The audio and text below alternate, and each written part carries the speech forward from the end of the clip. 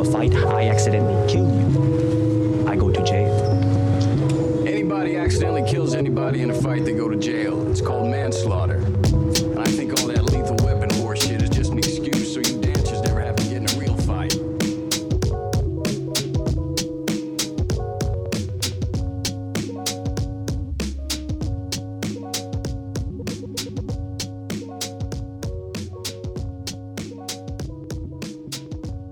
Hello, everyone. Welcome back to the show. This is Reservations, and I'm Rain Whalen. And I'm Cornelius Fletcher. Oh, as soon as you said Cornelius, I was like, are you going to reuse a name you've already used before? No, I don't think I've used that one. Well, you've used Cornelius before. Have I really? Wait a minute. Fuck. Yeah, Cornelius Starfish, I believe. That's a good one.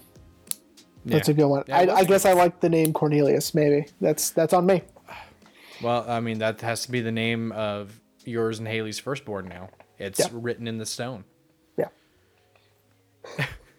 Maybe, eventually. Welcome back, everyone.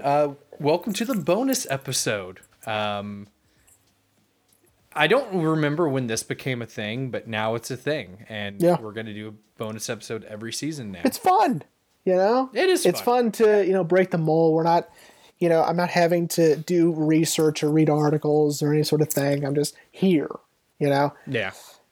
I've never been more here since I've been at my mom's house. Hang on, let me fix that. I'm in her office. Can you tell? This is not my normal background. So, yes. If you're watching on YouTube, yes, we are doing this over Riverside because Ashley and I got the vid. Again. We're thinking we got it probably on our way home from Disney World, not to flex or anything. What makes you think that? Who do you think was patient zero on on that flight? I don't know, but I'm gonna blame it on this mom and her fucking bratty ass kids. Sure. So I'm gonna blame it on them. Okay. Because one of her kids kept crying, and it was more so he just wanted to make noise, like she bonked the top of his head when we landed in Dallas, on the where the lights are in the plane, and it wasn't even that she didn't ram his head. She was going to stand up as she was holding him, and his head bonked him a little. Yeah. And he was just like, and Ashley and I were already not in a good mood because we landed in Dallas when our connecting flight was boarding. Oh, I've been there. And so we had to sprint across Love Field to get to our flight to come home. Otherwise, we would have been stranded in Dallas. And I had a blister on my foot, so I'm hobbling. Right. Yeah. So, okay, try this next time. I saw this on a show called Detroiters, which is one of my favorite shows. Tim Robinson and Sam Richardson. Tim Robinson's character gets in an argument with like a 7-year-old, or he's like 8 or whatever, and the dude's mom was like, "Excuse me." He goes, "Hey, lady, your husband's a real jerk." And she's like, "Husband, that's my son." It makes me laugh so hard. So next time like that happens, you're like, "Ma'am, your husband's being a real dick." All right, because she's like, "Husband," whatever. Husband. Yeah. Try that. But yeah, so Ashley and I got the vid. Thankfully, I have had no symptoms. Like, I can still smell. I can still taste. A little congestion, but I feel great. So hopefully, and luckily now, we don't have to quarantine as long anymore. So yeah, if anything, you feel more healthy than ever before. Yeah.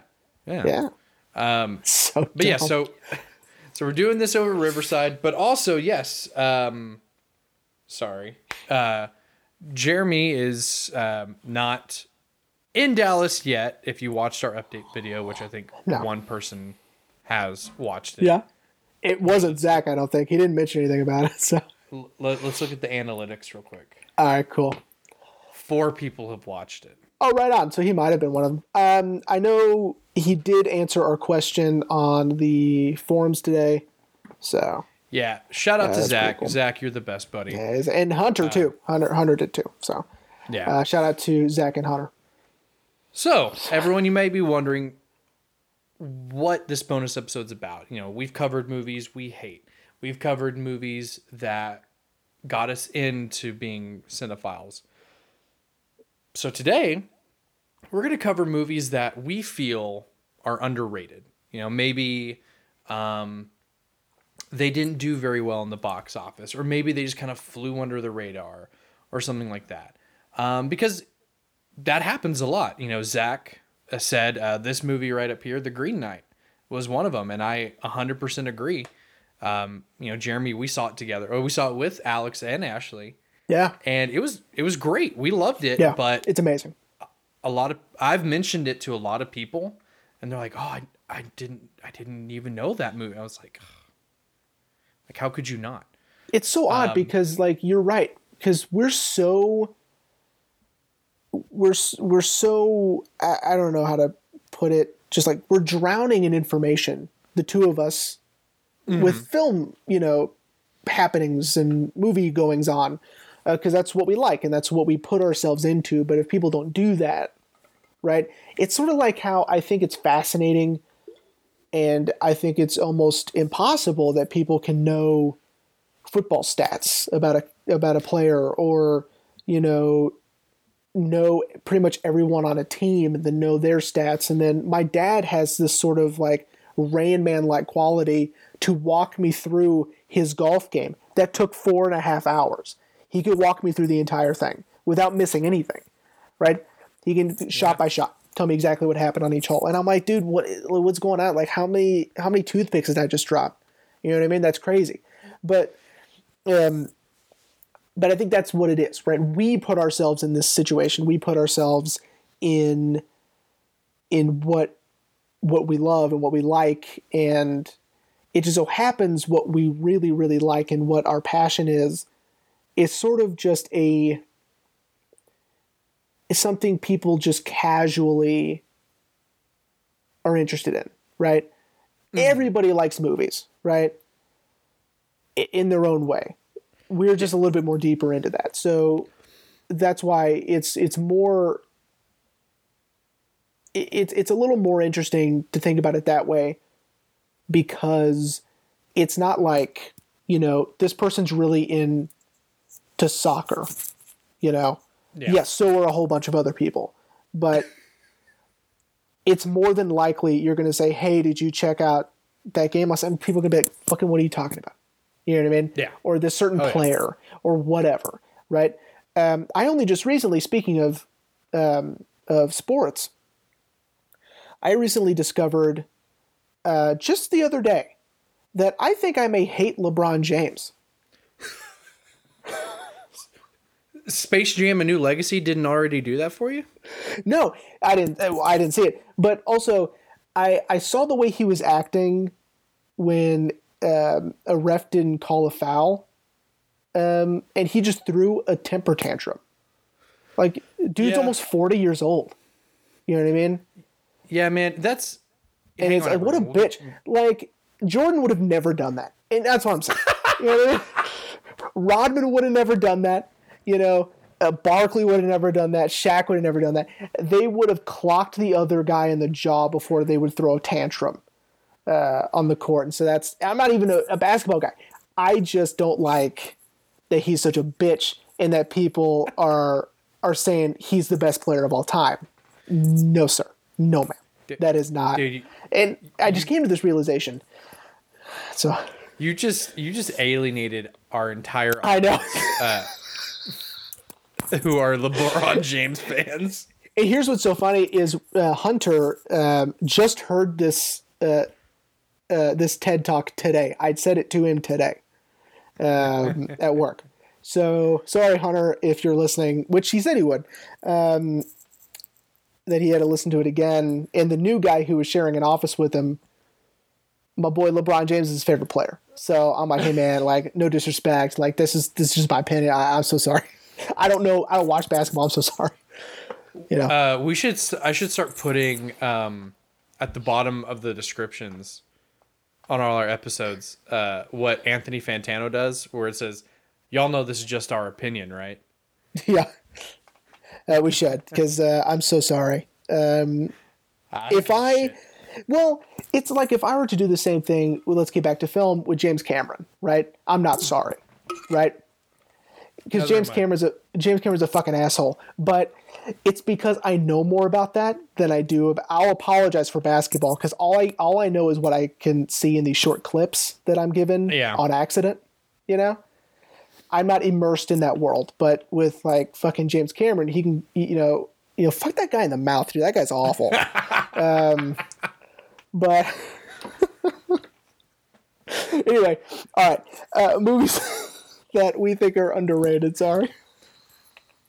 No, you're good, dude. No, now here I'll tell you off. I'll tell you off because we've been ranting for too much. I'll tell you when we're done. So movies that we think are underrated. Jeremy, would you like to go or would you like me to go? Since next season you're going to get to start it, so would you like to? I'll kick this one off. Yeah. All right. My first one, I didn't send you any of these, did I? No, because I didn't send you mine. Now, do you want to go one for one? You go one. Yeah, we'll go one on one. Okay. My first one is an animated film. It's called Mary and Max. I don't know. Have you seen this? I have not. It does not sound familiar at all. Adam Elliott wrote and directed this film. It is truly, truly amazing. It's set in Australia. It is about a little girl who just out of the blue, who's living in Australia, decides to write to a random person in the phone book, and it just so happened to be Max. He lives in New York, and he is. Are you looking it up? I'm sorry. He is sort of autistic, I think you would say now. He doesn't really understand people. He has a hard time making friends. He has a hard time talking to people. He uses his anxieties to eat, and they become fast friends over just letters back and forth to one another for years. And it is a beautiful story about friendship. It is funny. It's heartbreaking. It's beautiful. I love Mary and Max. Philip Seymour Hoffman, Toni Collette, even Eric Bana. I wanted to see who was in it, and man, as soon as I saw Phil Sy Hoffman, because we get choked up on cue each time. Yeah. Honestly, like that's all you had to say. Stop motion with Philip Seymour Hoffman. I'm sold. Truly great. I love Mary and Max, and I think it deserves a lot more praise than I think that it's lost to time. Of course, this is well over 10 years ago, and people just don't talk about it, and it's hard to find.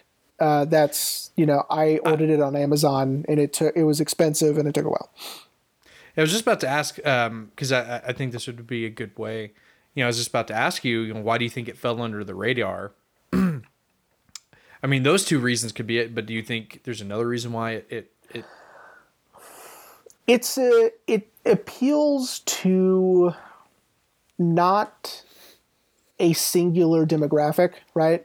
It's not really a kids movie. Right. It's a little more complicated than that. Of course, kids can watch it. That's not a big deal. I mean, there's some, lightly suggestive things in there. I mean, it's not egregious, but it's also it's just different. Not rated. It's dealing with a lot of really complicated themes of, who these people are and what they're dealing with and their struggles and anxieties. And, it's also, this weird sort of animation that, it doesn't really belong to a popular studio. Right. I'm looking at the stills on IMDb, and I love the animation style. I think I do too. I think it's very reminiscent of very early Tim Burton. Like if anyone has seen his short film Vincent, that's what it kind of reminds me of a little bit. Yes, I would agree with that. As of right now, you can stream it on AMC Plus, but who the fuck has that? Fuck AMC Plus. And I don't think it's on iTunes. I could double check that, but I bought mine off Amazon. It is hard to find physical copies of this thing. especially out in the wild. Good luck. You probably have to just order it, but I can't recommend it enough. I think it's wonderful. So yeah, it's definitely caught my attention. Yeah, I think you'd love it because as next season is going to be any evidence that people haven't realized yet. I love Tim Burton, and this feels very Tim Burton-esque in a way. Yeah, I think just in the New York style, because it's in black and white, right? Mm-hmm. In Australia, things are in color, sort of. It's sort of a more sepia color. Yeah, I was seeing that in the stills. What? Oh, and she sends him a little puffball. She sends him a little puffball for his hat, but that stays in color. And so when you see it in the pictures, that's in color, but everything else is still black and white. Adorable. I know. It's a really great movie. So, Mary and Max. Go check it out. Came out in 2009. And written and directed by Adam Elliott. So nice. Yeah. All right. So, for my first one, I realized when I was making my list, I was like, oh, these movies are going to progressively... Well, not really. I think the first two you're going to be okay with, and the third one I think you're going to be upset with. But my first one, and this may be an unpopular opinion, but this is just how I felt about it, is Cherry. Okay. I absolutely love Cherry. I loved it the minute it opened with the red with the red overlay with the like I was in love automatically. Yeah. Now for those of you who don't know, Cherry has Tom Holland, who it's on a semi-autobiographical movie about a army. He's a medic, right? Yeah. Yeah, army medic. From what I remember.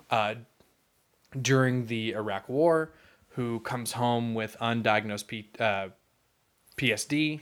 PSD? I feel like I'm saying a lot of PTSD. I was like, I feel like I'm saying a lot of stuff wrong. That's right. Undiagnosed PTSD, because this is before doctors really knew how to treat people in the armed forces coming home. And so he does the only logical thing by doing copious amounts of drugs and robbing banks to pay for said drugs.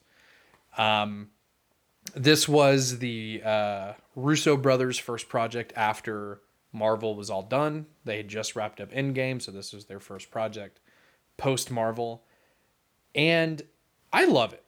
I mean, it's a different setting to see Tom Holland in, because as we discussed in The Devil All the Time, I think he has proven himself a very versatile actor, and Cherry is very far in left field. Yeah. And I think that's one of the reasons why it fell under the radar. Like, a lot of people weren't expecting him to, fuck this, fuck that, and do a bunch of drugs and know. I think really...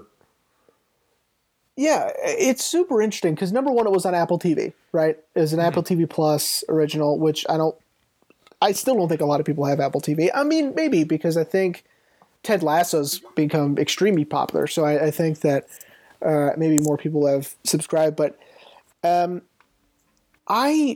say that the reviews were bad would be an understatement. The reviews are really bad, and I was surprised by that because I also liked the movie. I could see why some people wouldn't like it. I could see some issues. But here are things I loved, and let's see if you agree.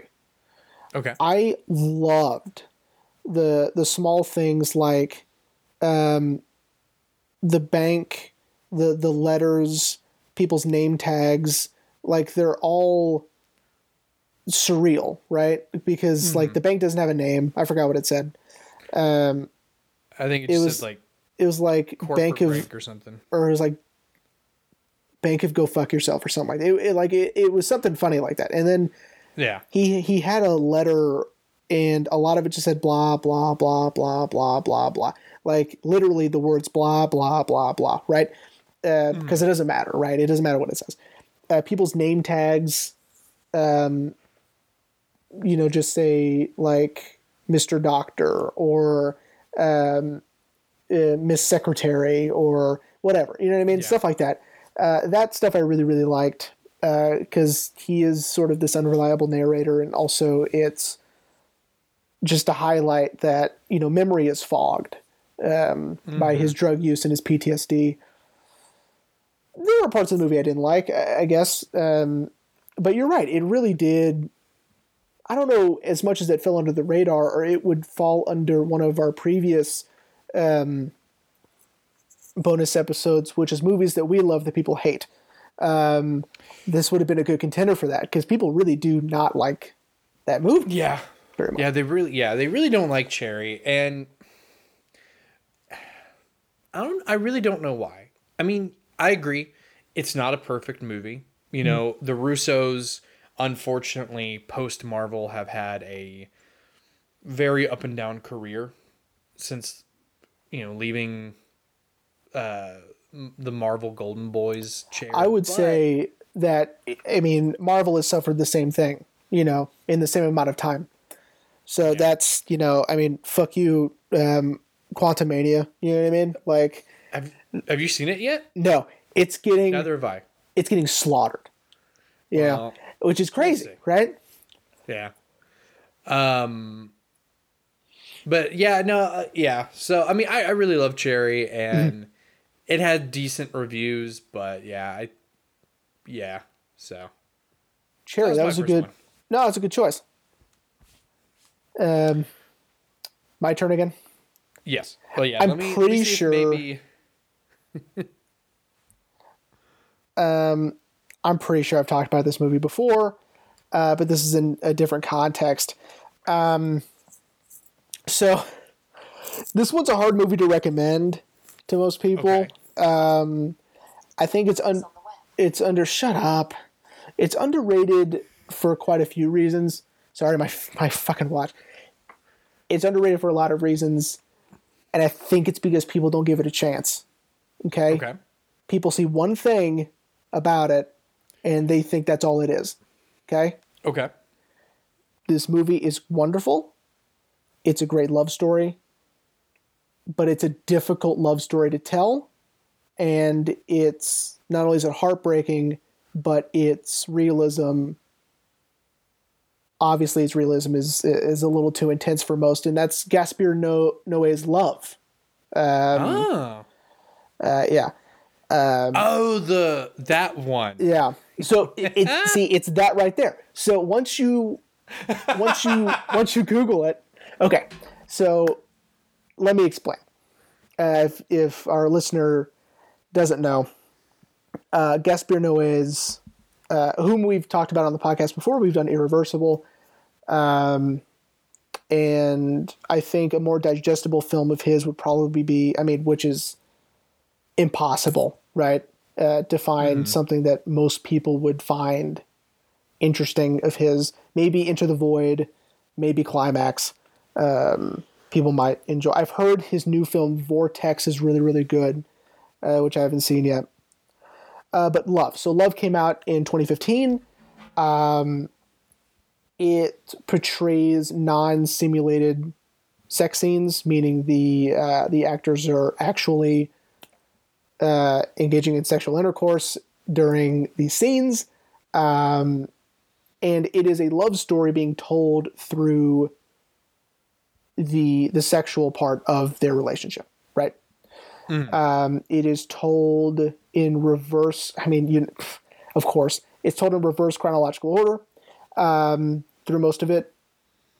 By that I mean the scenes are working backwards, kind of like Irreversible, but not quite as intense as Irreversible. Yeah.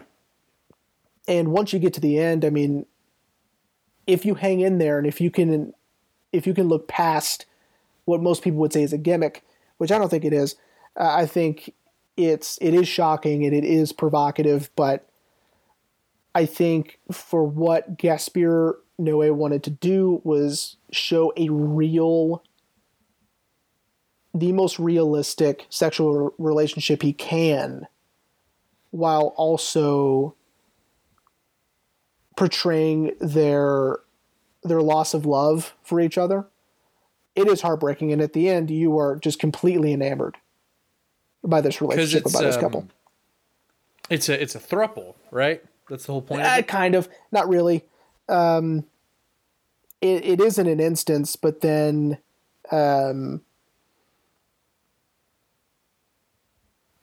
things sort of shift, and it was supposed to be just like a one-time thing, and then whatever. It starts a phase. Some of our listeners may recognize Carl Glusman, who is in Nocturnal Animals. Hell yeah. And he was in Devs. I don't know. Yes, he's also in Devs, which is a show that I absolutely love. Shout out to Devs, man. Shout out to Devs. And shout out to Alex Garland. Just, whatever. So Love. I think this movie's incredible. And I think it is... I understand why people don't want to watch it. Or I understand why people just think it's the one thing and it's the gimmick. Which I don't see as a gimmick. I think other people might. You and Alex told me about this movie, right? When we went to Weatherford to visit set. I'm right? sure. Yeah. I want to say y'all did. Because I think we got on the subject of... Because, we talked a lot on all the, driving to the castle and stuff like that. And I feel like we were talking about... I don't remember. But I want to say y'all brought this up because... I'm trying to remember the context, really. But it was a long time ago, so you might have to try really hard. Yeah, it's 4 years ago. Isn't that wild? Yeah. But yeah, I've gotten close to watching it because it's still on Netflix, isn't it? I think so, and that's where I saw it the first time. It was on Netflix. Shout out to Netflix, by the way. I know that they're bitches a lot of the time, but they're the reason I saw Antichrist for the first time. They're the reason I saw Love for the first time. They're the reasons I saw a lot of really cool stuff. So, and like really bizarre, provocative stuff, because even Antichrist has non-simulated sex too. So, but it's wild. That's what it was. Because I asked, I was like, really? So we see Willem Dafoe getting it, and you're like, no. Lars von Trier used... No, it's too big. He used Willem Dafoe's too large. Yeah. Well, we might have even been talking about Nymphomaniac, which is a more... So where Love is really graphic, right? Times that by 10, and that's Nymphomaniac. So, that's not even on the same playing field. This is more down to earth, right? Gotcha. But you turn on the movie and immediately, we're talking frame one. So, buckle up. If you do watch it, be respectful for people around you. If there are people around you.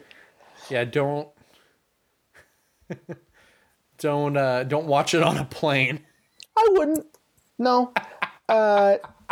This might be a buy yourselfer. You know what I mean? I told Dad that they just put Babylon on Paramount Plus today, and I told him garage door halfway down, at least for the first hour. Really? Oh yeah. Oh shit. So, yeah,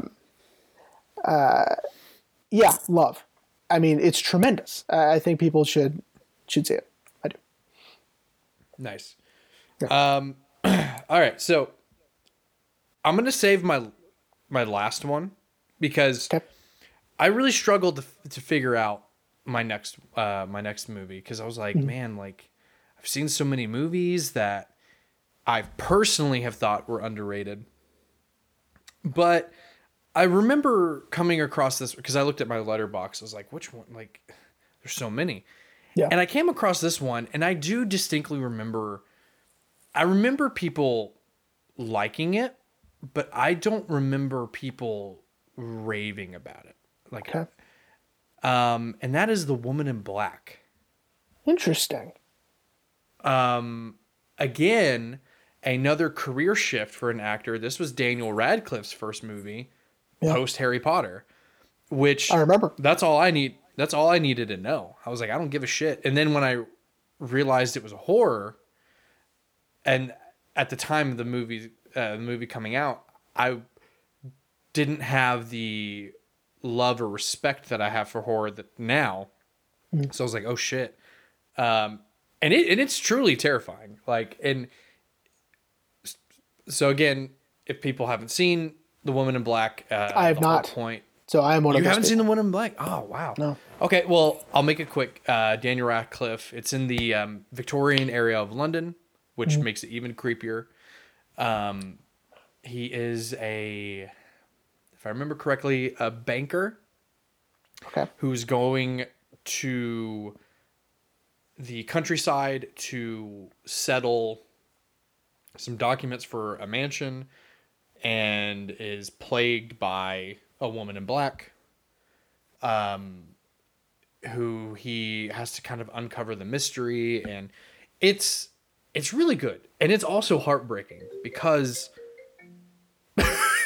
sorry, my mom is getting a phone call, and it pops up on her computer, which is behind mine. I apologize. You know, living at home, you know. Yeah, so the movie is heartbreaking because at its core, it's a story of family, and it's a story of one man just wanting to kind of be free of his own ghosts, because I believe, again, it's been a while since I've seen this. I wanted to rewatch it for this, but I didn't have time. If I remember correctly, he and his wife, which is another reason why the movie is so creepy, is they just lost, I think his wife had a stillborn, and they just lost a baby, and they already have a son, but I guess, you know, it's still really impactful. And man, what made it so terrifying is there wasn't really any jump scares. It was a lot like what our main man, Mike Flanagan, did on Haunting of Hill House, where she is in the corner of the room and we see her, but our characters aren't seeing her. And that's what makes it so terrifying. Yeah. Like I had to sleep with the lights on for a while because it freaked me the fuck out. But it's really good. And of course, you know, Daniel, you know, we want to talk about a versatile actor. Daniel is such a versatile actor. It was almost Horns, by the way. I almost did Horns. But I remember more people talking about Horns than I do this movie. Yeah. Yeah, people seem to like it. I watched a few minutes of it. I didn't like it, but Joe Hill's really hit or miss for me. It's like, dude, just like, maybe it's not genetic, you know? Well, because he's not doing cocaine like his dad does, man. That's true. We need him to like bust out a Maximum Overdrive real quick, get that out of his system, and then we can move on. Yeah, Steven needs to be like, hey, son, let me show you how to do this, right? Hey, man, I loved The Black Phone. All right, I'll give him that. But anyway, but no, I think the reason why this one flew under is because I don't think it was the horror movie people were expecting. I think people were because, hang on, I want to say this was 2014. While you're doing that, if you guys haven't checked out post Harry Potter Daniel Radcliffe, A Young Doctor's Notebook, please go check out A Young Doctor's Notebook. Holy shit, it's so fucking funny, and it's great. I loved it. It's darkly funny, but it's amazing. We only got 3 seasons, right? 2. That's right. I think 2. Mm-hmm. Yeah. Well, I would love more. Yeah, John Hamm, of course, is in it as well. But anyway, go ahead. So 2012. So yeah, Paranormal Activity had kind of really redefined by that point a ghost horror movie. And so I think that's why a lot of people didn't pay attention to it, is because I think they went into it thinking like, oh, Daniel Radcliffe in a horror Well, let's see. movie. You said 2012, right? 2012, yeah. All right, let's see. Top movies of 2012. Let's see what came out that year. Top films of 2012. This is what happens when we don't have an assistant. I have to. I know. For sure, I know for a fact the Avengers came out in 2012. Yeah, so did Flight, Prometheus, Place Beyond the Pines, which I loved. Perks of Being a Wallflower, which is amazing. Emma Watson, see? Yeah. Zero Dark 30, Ted, Shit. Amazing Spider-Man, Pitch Perfect, Django. So, I mean, Oh shit. Mud. Yeah, it was. And here's the kicker: The Dark Knight Rises, which was, a huge deal. I mean, it was overshadowed for sure, because I mean, we're talking Skyfall, we're talking Sinister, which is a horror film that we absolutely love. So, yeah, so it was a little overshadowed. Yeah, it was up against some bangers, dude. Yeah, for sure. Especially Skyfall, man, and Django. Fuck. I know. Yeah, but I mean, I enjoyed it. It again, Daniel Radcliffe, just like Tom Holland, can do no wrong, in my opinion. Mm-hmm. I will, even if like a critic has said like this is the worst movie ever made, if it had like a 0 in Rotten Tomatoes, I would still go see it, just because I think even if everything's not there, I know Daniel Radcliffe would be giving it all. Like Now You See Me too. So Ashley and I love Now You See Me. Okay. Yeah, I saw that. I didn't really see Now You See Me 2 because Isla Fisher didn't come back, so I was like, eh. Okay. But of the scenes I've seen with Daniel Radcliffe, they're great, because he's killing it as this sort of charismatic villain, which he plays a very good villain, which is kind of shocking. Like I've been told, even though I refuse, I've been told The Lost City he's hilarious in. Uh-huh. But I really don't want to see that fucking movie. Yeah. But yeah, again, I wanted to rewatch it in preparation for this, but it is also a little harder to find. I think you can rent it on iTunes or buy it on iTunes, but it was a pretty big studio, I think. It probably got a decent release at the time. But I didn't want to do that, so Understood. yeah, here, let me see. I think the studio on the poster was Enhance. I don't recognize any of these studios, my man. Oh, okay, then. Never mind. I think it was technically an independent film. Okay. But it's great. Cool. Anyway. All right, buddy. So what's your last movie? After this, I have honorable mentions, but... Oh, okay, that's fine. I have a couple as well. Okay, good. So, this one, I can't stress enough. If you don't watch any of the other ones I recommend, that's fine. This one is too good. It's too good not to watch at least one time. Okay? So what if I told you that the man who wrote Fantastic Voyage, the man who wrote episodes of Star Trek, episodes of Twilight Zone, made one of the most simplistic yet profound science fiction films you've ever seen. Okay? Are you ready? A science fiction film that is so amazing that is just through conversation. Okay. That person is Jerome Bixby, and the movie is The Man from Earth. All right? Okay. The Man from Earth. Guys, watch this movie. It's so good. All right? I personally love minimalistic storytelling like this. It's just a guy telling a story, right? But it's such an amazing story, and you have some great Some great supporting cast in there. Tony Todd is in this movie. Dude, the original Candyman. Yep.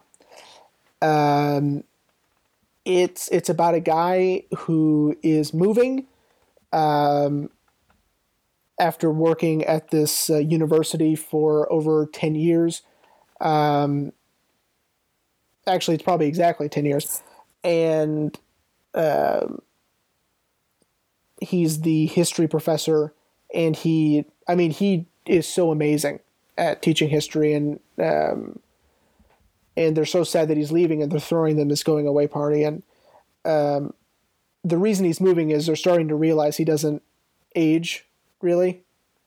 And there's a reason why he's so good at teaching history. And what follows is one of the most incredible stories that he tells them, and it's so cool. So, The Man from Earth. It's such a small movie that I'm sure that it didn't get a lot of distribution. Right now you can stream it on Freevee, which I don't know how to access that, but I'm sure people can figure it out. It recently got a Blu-ray release a few years ago, which is really exciting. They did do a sequel. Don't worry about it. It ruins it. Don't do that. Okay. The Man from Earth, Tale of Two Kitties. Yeah, A Tale of Two Kitties. Yeah, it's don't do that. But definitely watch The Man from Earth.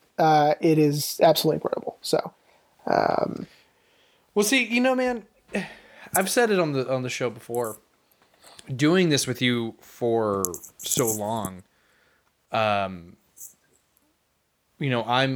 growing to appreciate things like, I really want to see The Fountain. Oh yeah, Aronofsky's film. Definitely. But that sounds interesting, dude. It because is. I'm also starting to like movies that are just a conversation. I mean, shit. Sunset Limited is fucking. Forget it, dude. Sunset Limited amazing. Is peak, dude.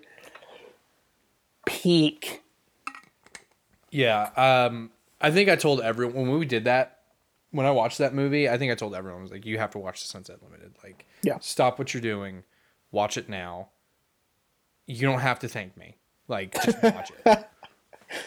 Well, I told you, Keegan, that DVD's his now. You know what I mean? Like, he told me I'll pay you for it, but I'm not giving it back to you.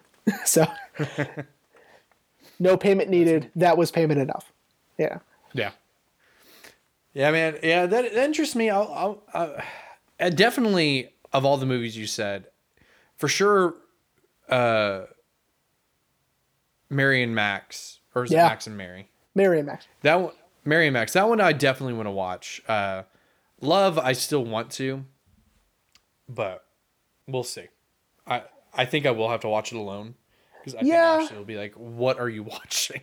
Oh, there's no explanation I could ever give, or any sort of warning I could ever give to Haley that she would be just like, "Oh, cool." Yeah, trust me, I'm not watching what you think I'm watching. Yeah, I promise you. Okay, just hang in there with me, and she's gonna say no, and that's okay.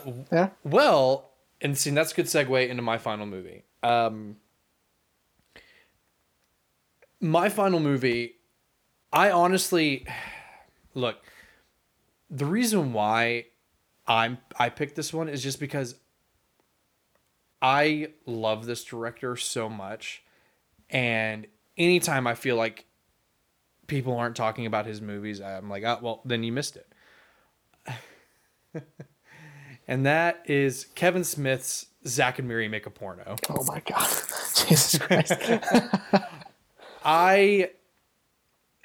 For me, this was so different for him.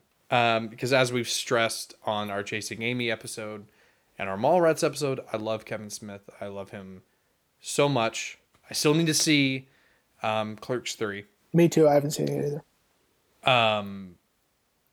But I bought it though. Zack and Miri. Hey, Kevin Smith, I bought the movie. It's on my shelf. I promise. Is he listening? Well, I bought it. I hope, dude, if he fucking listens, oh my God, I would literally cry. But no, so I love Zack and Miri Make a Porno just because it's so different in its concept, but it has such a simple concept because it's in the title. These two best friends, to get some cash to pay their rent, to pay all their bills, decide, let's just make a porno and distribute it, and then we're good. And, you know, and to me, that's hilarious. Because, you know, they both have jobs. It's just that I just don't think they have good money management. So they think, oh, we'll make a porno. That'll solve all of our problems. And, you know, it's hilarious because it's got Seth Rogen. It's got, Craig Robinson's in it, which Craig Robinson. I love Craig Robinson, yeah. Elizabeth Banks. Oh my God. I almost forgot her name. Of course, to many. Shout out to Elizabeth Banks. Shout out to Cocaine Bear, which is coming out soon. Very excited for Cocaine Bear. All right. Sorry. But of course, it's also got Jason Mewes in it, because this is a Kevin Smith movie, and it does fit into the Kevin Smith universe. But it was just so different, and I think a lot of people weren't maybe taking the concept seriously, like they weren't going to be like, oh, like they're actually going to make a porno, right?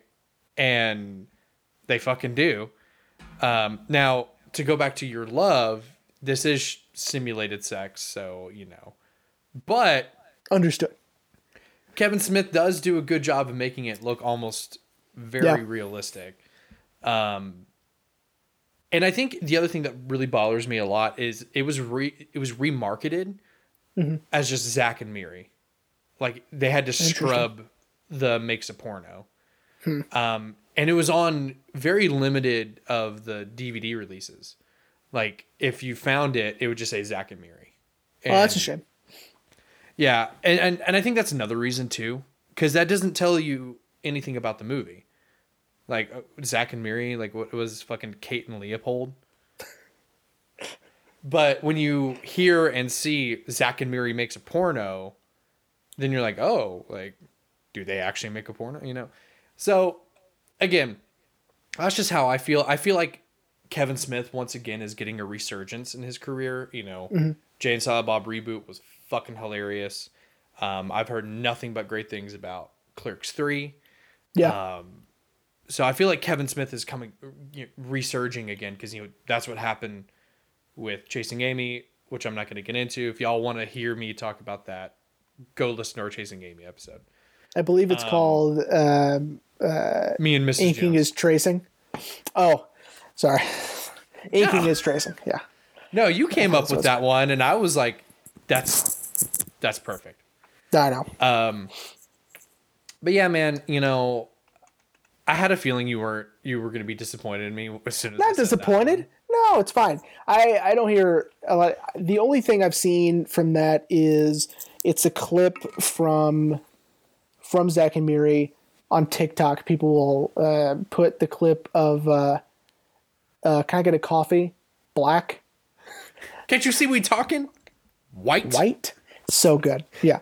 That I've seen. I don't know if people know what it's from, but people post that a lot.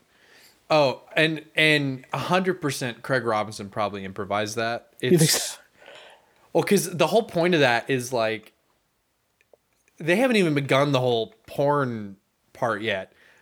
He's just telling him, like, hey, like, I need you to cover my shift because I got to go to my high school reunion with Miri. And then, yeah, it's so good. Like, yeah. And I think Seth, who I love Seth Rogen so much. I think he was at the top of his game comedic wise in this movie. Like, one of my favorite it happens twice in the movie. It's one of my favorite bits where these two like teenagers or something are filming Miri changing, and she's got on like granny panties, and they're like giving Zach a hard time. And they're like, yeah, we saw your girlfriend in her underwear. And Zach's like, well, too bad she's not my girlfriend, you little... Oh, they're gone. And then it happens again when Zach takes a job to get, like, shot with paintballs. but they just shoot him in the dick. Yeah. And they're like, yeah, we just shot you in the dick. And they start to walk away. And he's like, oh, yeah, well, it's my job to get shot in the dick. Oh, they're gone. That's good. It's so good, man. Yeah. So yeah, those are my movies. Cool. Honorable mention time, I guess. Yeah, so I was going to say, so you had some honorable mentions you wanted to get I do. I have a couple. The first one's Bringing Out the Dead. Nicolas Cage, Patricia Arquette, directed by Martin Scorsese. Yeah. Not like anything he's ever done. I think it's so cool, and it's very stylized. And I love the music he uses. So he uses one song as the score for the whole movie. And it's Van Morrison's TB Sheets. And it's just incredible. Very bluesy, very, it's awesome. It's just a fever dream. And John Goodman's in it as well. And Mark Anthony, if who cares? He's in it. Okay, so that was one. My son, what have ye done? Is the second one. Werner Herzog, Michael Shannon, Willem Dafoe, Michael Pena, Chloe Sevigny. Fucking awesome movie, based on a true story about a guy who murdered his mom with a sword in Florida. Need I say more? So, gotta go see it or go check it out. I don't know where you can find it. I have a DVD copy. That might be just as hard to find, but it's amazing. Michael Shannon, of course, gives an amazing performance. And I thought about doing Take Shelter, but I don't know. I think a lot of people have seen that, maybe. Another Michael Shannon and, oh gosh, who cares? Truly incredible performance by Michael Shannon. Take Shelter. Everybody's got to see that one too. So anyway, those are mine. Okay. Mine are... you're going to laugh at this one because I know you probably haven't seen this one. The first one is The Big Year with Jack Black, Steve Martin, and Owen Wilson. Shut up. Oh, yeah. I love this movie just because it's a very simple concept. These guys are bird watchers and they're in a competition to see everything, and they just kind of... Steve Martin and Jack Black form an unlikely friendship with sort of a love-hate relationship with Owen Wilson's character. I liked it. I thought it was funny. Sure. I always love seeing Jack Black in something different, something that's not a comedy. And I mean, technically this is a comedy, but he's not playing Jack Black, you know. Yeah, he's not goofy. Yeah. Yeah. The second one, we've kind of talked about this movie, not like in depth, is The Men Who Stare at Goats. Don't laugh. Why are you laughing at me? Have we talked about this? Because I met someone who was in my class in college who got to visit that film set. Have we talked about this on the podcast?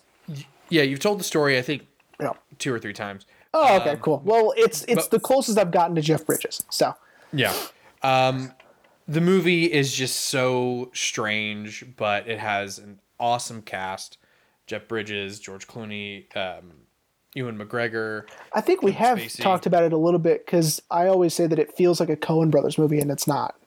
Yeah, I think that's usually what we said about it. Yeah. And then last but not least, and this one isn't really more of a under the radar movie. It's just a nostalgic movie for me that I don't think gets enough attention. Now, it technically has 2 titles. The original American title and then the international title. The Rundown with The Rock and Sean William Scott. Yeah. I love that movie. It was the first movie I ever saw The Rock in. That actually, I realized that's who that was. Okay. I'm not counting The Mummy Returns because he's not technically in it. But I love that movie. I thought it, again, very simple concept, great cast, fucking Christopher Walken's the bad guy. Like, sold. Amazing. Yeah. So mine are a little bit older and not really deep as yours. But I haven't seen any of those. So I mean, it Really? plays to the fact that they are underrated because I haven't seen that shit. I would, of my three, I would highly recommend The Men Who Stare at Goats. It's a great Okay. movie. Really funny. And yeah, it feels like a Coen Brothers movie, but they had Yeah, it does. nothing to do with it. I think it's because Burn After Reading in that movie came out. Maybe. right Yeah, around the same time. that makes a lot of So, sense. I refuse to pick a top out of the four I mentioned. You just have to choose. You know, they're all good. You know, shit. There's all I was gonna say. Oh, when you said it was a nostalgic movie, you're not sure anyone had ever seen it or no one talks about it anymore. This is what went through my mind. It's because I thought about it just the other day. I thought you were gonna say Cats Don't Dance. That fucking movie's awesome. Dude, okay. That fucking movie is the best. I know. I think you and I are the only ones who remember it, Probably. which is very disappointing. I used to love seeing that trailer on our what was it? I think it was our Batman Forever VHS. Because it was my grandparent. My grandparents had Batman Forever on VHS, and I would borrow Amazing. it constantly, and that was my favorite part. I mean, I love. It's a guilty pleasure movie. I love Batman Forever. Yeah. But man, fucking Cats Don't Dance, dude. Cats Don't Dance. It's fucking awesome. All right, so there's the one we snuck in at the wire. Everyone needs to go see Cats Don't Cats Dance. Don't Dance. The cast is out of this world. Don Knotts is in it. It's incredible. Do you think The they music's blew the amazing. budget? Do you think they blew the budget on all the talent they got, like they did Osmosis Jones? Yeah, maybe. I don't know because the music's incredible. They got James Ingram to do some of the music. James Ingram was a big talent at the time. You can buy it or rent it on iTunes. I just looked it up. Incredible. Now the soundtrack is hard to find. Good luck. Bless you. I've been looking for a CD of that soundtrack for years because I think that soundtrack kicks ass, and I think Scott Bakula plays our main character, Danny, I believe. Dude, shout out to Quantum Leap. Yeah. Shout out to men of a certain age. Can we just shout? Here we go, bro. DVD on Amazon, $13. Boom, go get it right now. I have the DVD. I almost brought it to Midland so I could watch it here in my mom's house. So I was this close. Oh man. Well, Jeremy, are you ready to wrap up? Yeah. Okay, so in case anyone didn't listen to our end of season finale last week, how dare you? We'll give another little tease. Dude, fucking poor Zach, by the way, dude. Like, we made him watch Zero Theorem, and I feel bad. Because, he watched it for the show, and I feel so bad about that. Well, here, this might make you feel a little better. Jazz reached out to me, and she was so excited that we talked about that. Really? And I was like, have you listened to our conversation yet? And she was like, no, but I saw that y'all did it. And I was like, she's like, no, but I'm sure that you gave it glowing reviews. I'm sure you treated it with respect. Almost. She was like, that movie's so good. And the meaning. So she understood it. So we didn't. Well, fucking, let's get her on, dude. I know. But yeah. So here, does that make you feel a little bit better? I guess. I don't know. But Zach, he texted me after and he was like, yeah, man, I completely agree with you. Like, it's a lot of substance, not a lot of follow through. And I go, buddy, I'm so sorry you watched it. I feel so bad. This next time, I think will be a little bit better. Yeah. Next go around. Yes. It depends. Yeah, I haven't seen a lot of these Fritz Lang movies, so we'll see. Yeah. Oh, you were about to talk about that. Yeah, you're getting ahead of me, dog. Sorry. So next season, everyone, we are both picking a director. Jeremy, as he just kind of said, he's picked Fritz Lang. I have picked Tim Burton, and we were just going to talk about some of their filmography. I'm going to do it in a certain way. I don't know about you, buddy, but I had this idea today. I'm going to talk about the movies I picked chronologically. So I'm doing the exact same thing. Awesome. So we did not talk about that. Hell yeah. Yeah, we did not discuss this before. So cool. So this way we can both talk about their progression as directors. Yeah. Because, because I've got some on my list that I haven't seen at all. Okay. And I've got some that I've seen repeatedly that I've just wanted an excuse to talk about. This might be too much of a tease, and we can bleep this. But are we doing Sleepy Hollow? Yeah. Okay, cool. Right on. Fucking, you were just saying how weird it is. Christopher Walken's the bad guy in The Rundown, and it's like fucking. It's weirder that he's the horseman. But whatever. I may bleep that just because I think it would be really funny for comedic timing. Yeah, sure. Just so people can be like, what the fuck did they just say? Because then we'd be coming back right now. Yeah. Well, I would hope it's not a continuous bleep. I hope it's several bleeps. So it's not so irritating to listen to. Maybe. Well, we'll see, I guess. That's a future Rain problem. Sure it is. But, all right. Well, man, I think we gave everyone, Zach, definitely some good movies on your end. I think you gave good movies on your end too. Well, I think mine were purely for entertainment value. Sure. I feel like yours are definitely ones that are. I mean, don't get me wrong. I still want to see yours, but I think yours definitely require. You have to think about them, as were the ones I picked are just. Not saying that's a bad thing. I'm saying it's fine. I'm saying that's great that you pick movies people are gonna have to think about, and I pick movies that you just watch and you're like, oh, okay, that was the movie. Yeah, except at the end when we're both like, hey, just scrap all that. Have you guys seen Cats Don't Dance? Yeah, watch Cats Don't Dance. It's so good. Everybody should see it. It's amazing. Imagine if we did that. We tell people we're gonna do this, and then the whole episode is just Cats Don't Dance. Well, that's what I do. If I just have the forethought of thinking about it first, someone asked me about a movie and I tell them the synopsis, but I just give them the synopsis of Cruel Intentions, no matter what the movie is. It's like that thing that Paul Rudd used to do on Conan. Yes, when he would promote a movie, it was always that fucking dude. He movie. even did it on the podcast because he was on Conan's podcast, and he always sets it up so well that Conan is put completely off guard. And it's Mac and Me, by the way. And he always just shows that one clip from Mac and Me. It's so fucking good. He is so good at subverting Conan's expectations because he gets them every time. Dude, that's because Paul Rudd's the best. And he's an ageless vampire, obviously. I agree. I just saw Seth Rogen say, when we started out together, Paul Rudd used to be older than me. And now I don't think so. Yeah. Paul Rudd is older than Seth Rogen. I want everyone to think about that. Yeah. But my man's is looking good. Yeah. Yeah. Yeah, you're right. All right, everyone.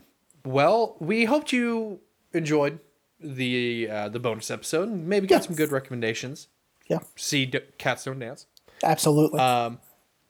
And we will see you in season 8. Excuse me, ladies and gentlemen, if you would be so kind. Got someone very special here. She's about to speak her mind.